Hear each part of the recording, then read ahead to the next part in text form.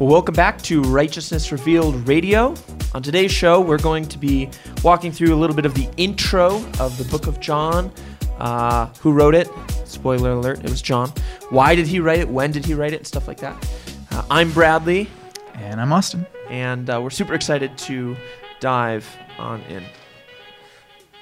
All right, so book of John. Who wrote it?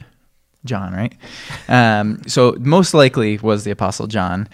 You see the phrase, the disciple of Jesus loved, throughout the book of John, I think like 5 or 6 times. And it's referenced as that person as having written the Gospel of John.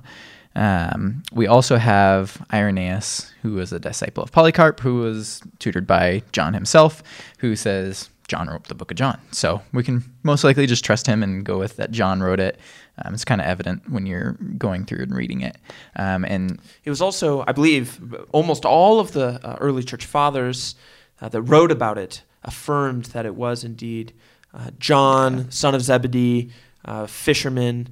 He was the one who wrote it. So even though Irenaeus is probably the earliest, most explicit statement of it, because he references Polycarp, again, who was a disciple of John himself. That's really clear. It was still held by all the church fathers. Yeah, and he says also as well, it was most likely written in Ephesus. So that's kind of where we get the who wrote it, what audience. We also find that the Gospel of John is probably the latest of all the Gospels actually written. It was probably written somewhere between 85 to 95, right around 90 AD, near the end of the first century. It's funny, a lot of critical scholars, more liberal Christians, they want this book to be dated later than that, because the Gospel of John, as we'll find as we're working through it, has an incredibly developed idea of the divinity of Christ, of the Trinity and Trinitarian relationships. It's the type of thing that, for the critical scholar who wants to say that these doctrines that were first really super, super clearly articulated for the church at Nicaea, that they didn't develop until much later.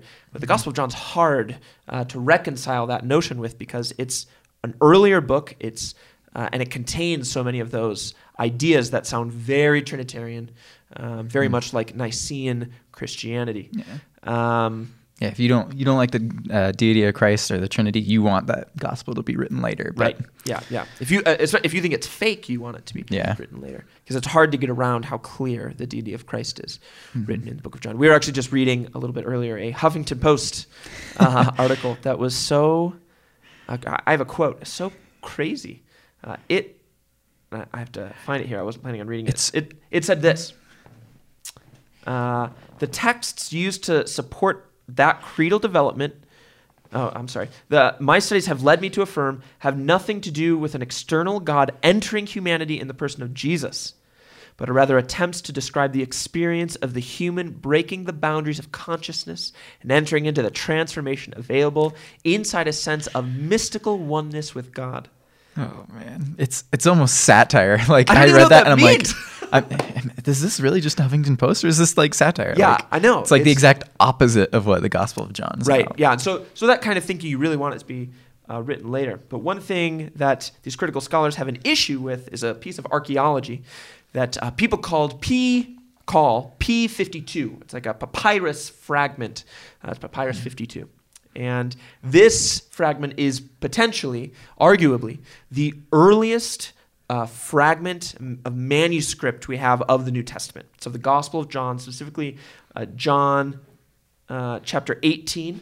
And this fragment of papyrus, P52, is dated to the early 2nd century. I've heard around 125 AD. Now, this is remarkable for a number of reasons, because not only does it affirm that the book was written before then, but it shows that it was recognized as a writing of the church, that it was circulated, that it was copied and distributed by this time, enough so that we have a fragment of it that was written. It is absolutely remarkable. And let me tell you, critical scholars have an issue with this. They struggle with it. So they try and, most of them try and deal with that and say, well, it actually came later, maybe later 2nd century, perhaps even 3rd century, kind of throw well, we're not really sure when it came, but it seems like the consensus of Bible-believing evangelical Christian scholars is that P52, the early 2nd century, is a great testament that the book of John was written prior to the turn of the century, from the 1st to 2nd century.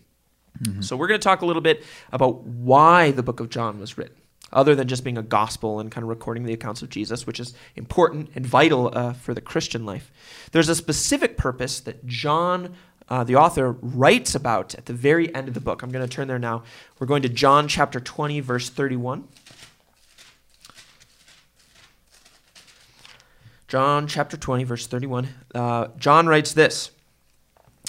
I'm actually going to read verse 30 and 31. Now Jesus did many other signs in the presence of the disciples, which are not written in this book.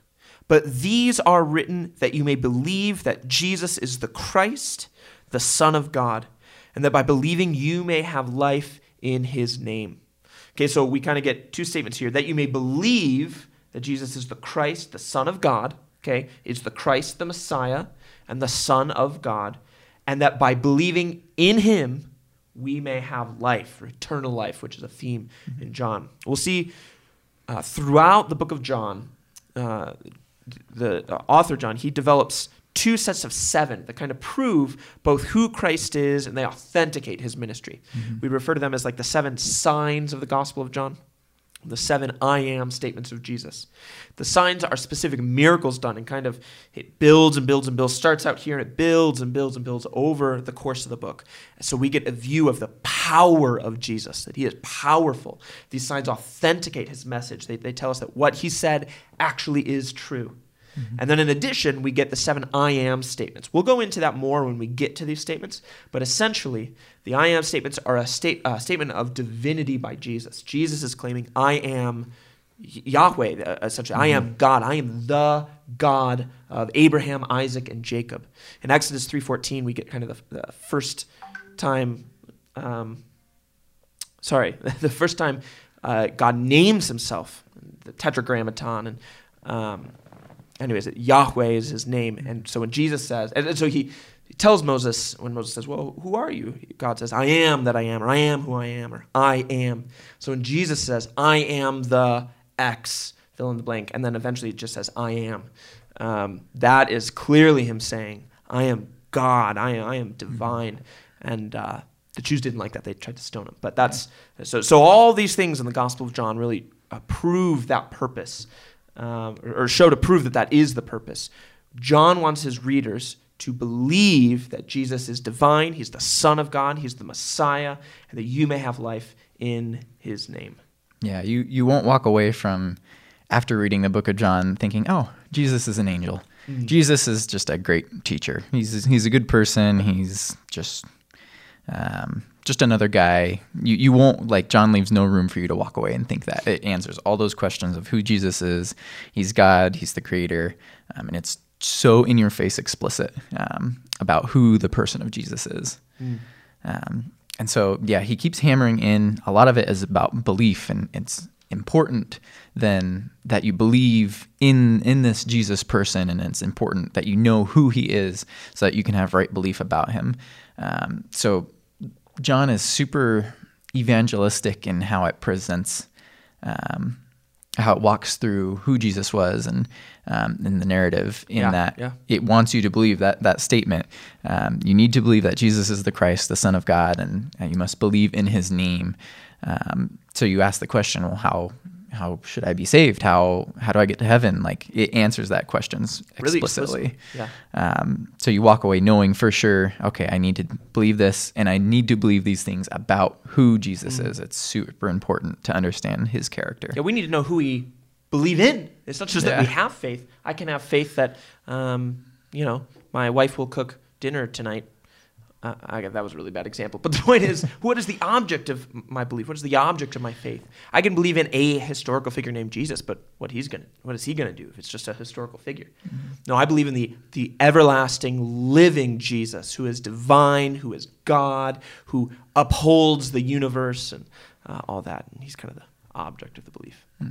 It's also helpful to note the word believe in Greek is the same word as faith. I think this is, for me, it was really surprising when I found this out, because I could not have told you the actual difference, I thought, between them. But it's helpful when we talk about having faith in Christ. It's the same as saying we believe in Christ, at least in the minds of the New Testament writers. I can't, when you were talking, I couldn't help but think about John 3:16, right? The verse everyone knows, whosoever believes in him shall not perish, but have eternal life. And so right there you see, we'll see that theme up and all over the place in the Gospel of John. It's also, this book is unique as far as the Gospels go. If you read the other, all four Gospels, Matthew, Mark, and Luke are what's called the Synoptic Gospels. And they are very similar in their structure, and in the specific stories they tell and the way they walk through things.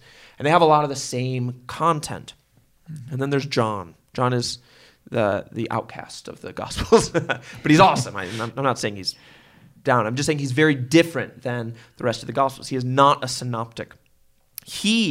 All the Gospels kind of demonstrate Christ's divinity, but John, more than the others, say it explicitly. It is not, you could not mistakenly think that Jesus was not divine after you read through the Gospel of John. And it focuses on how one can be saved.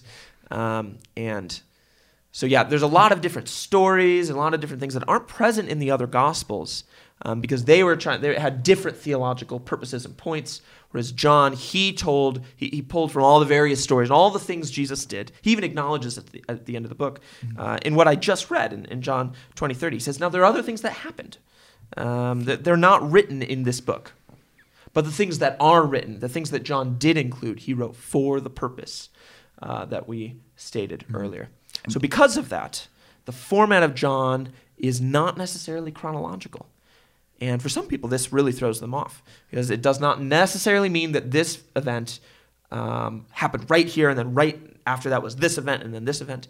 There's a little more creative license and fluidity to the story, because John's goal is not to give us a historical recounting, like a history textbook of what happened in step A, B, C, and D.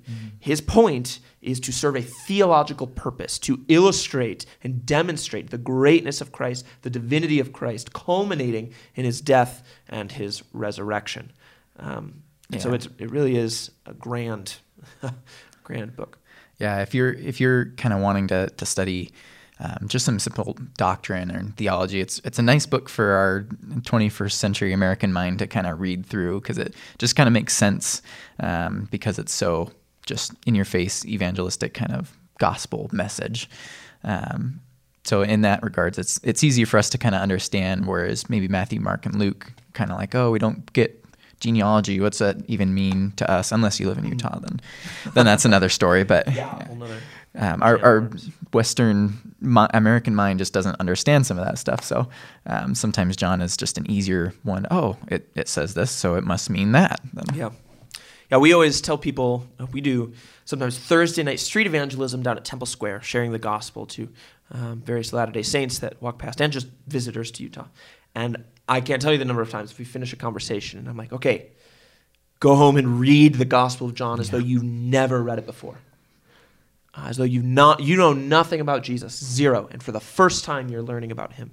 And what will you walk away with? An orthodox understanding of who Jesus is and how you can be saved. So that's that for the intro section. And our next show, we're going to go ahead and dive into the prologue, John's prologue, John chapter 1, and we'll work through that verse by verse. We're super excited to start that. So again, I'm Bradley. And I'm Austin. And thanks for watching Righteousness Revealed Radio. We'll see you next time.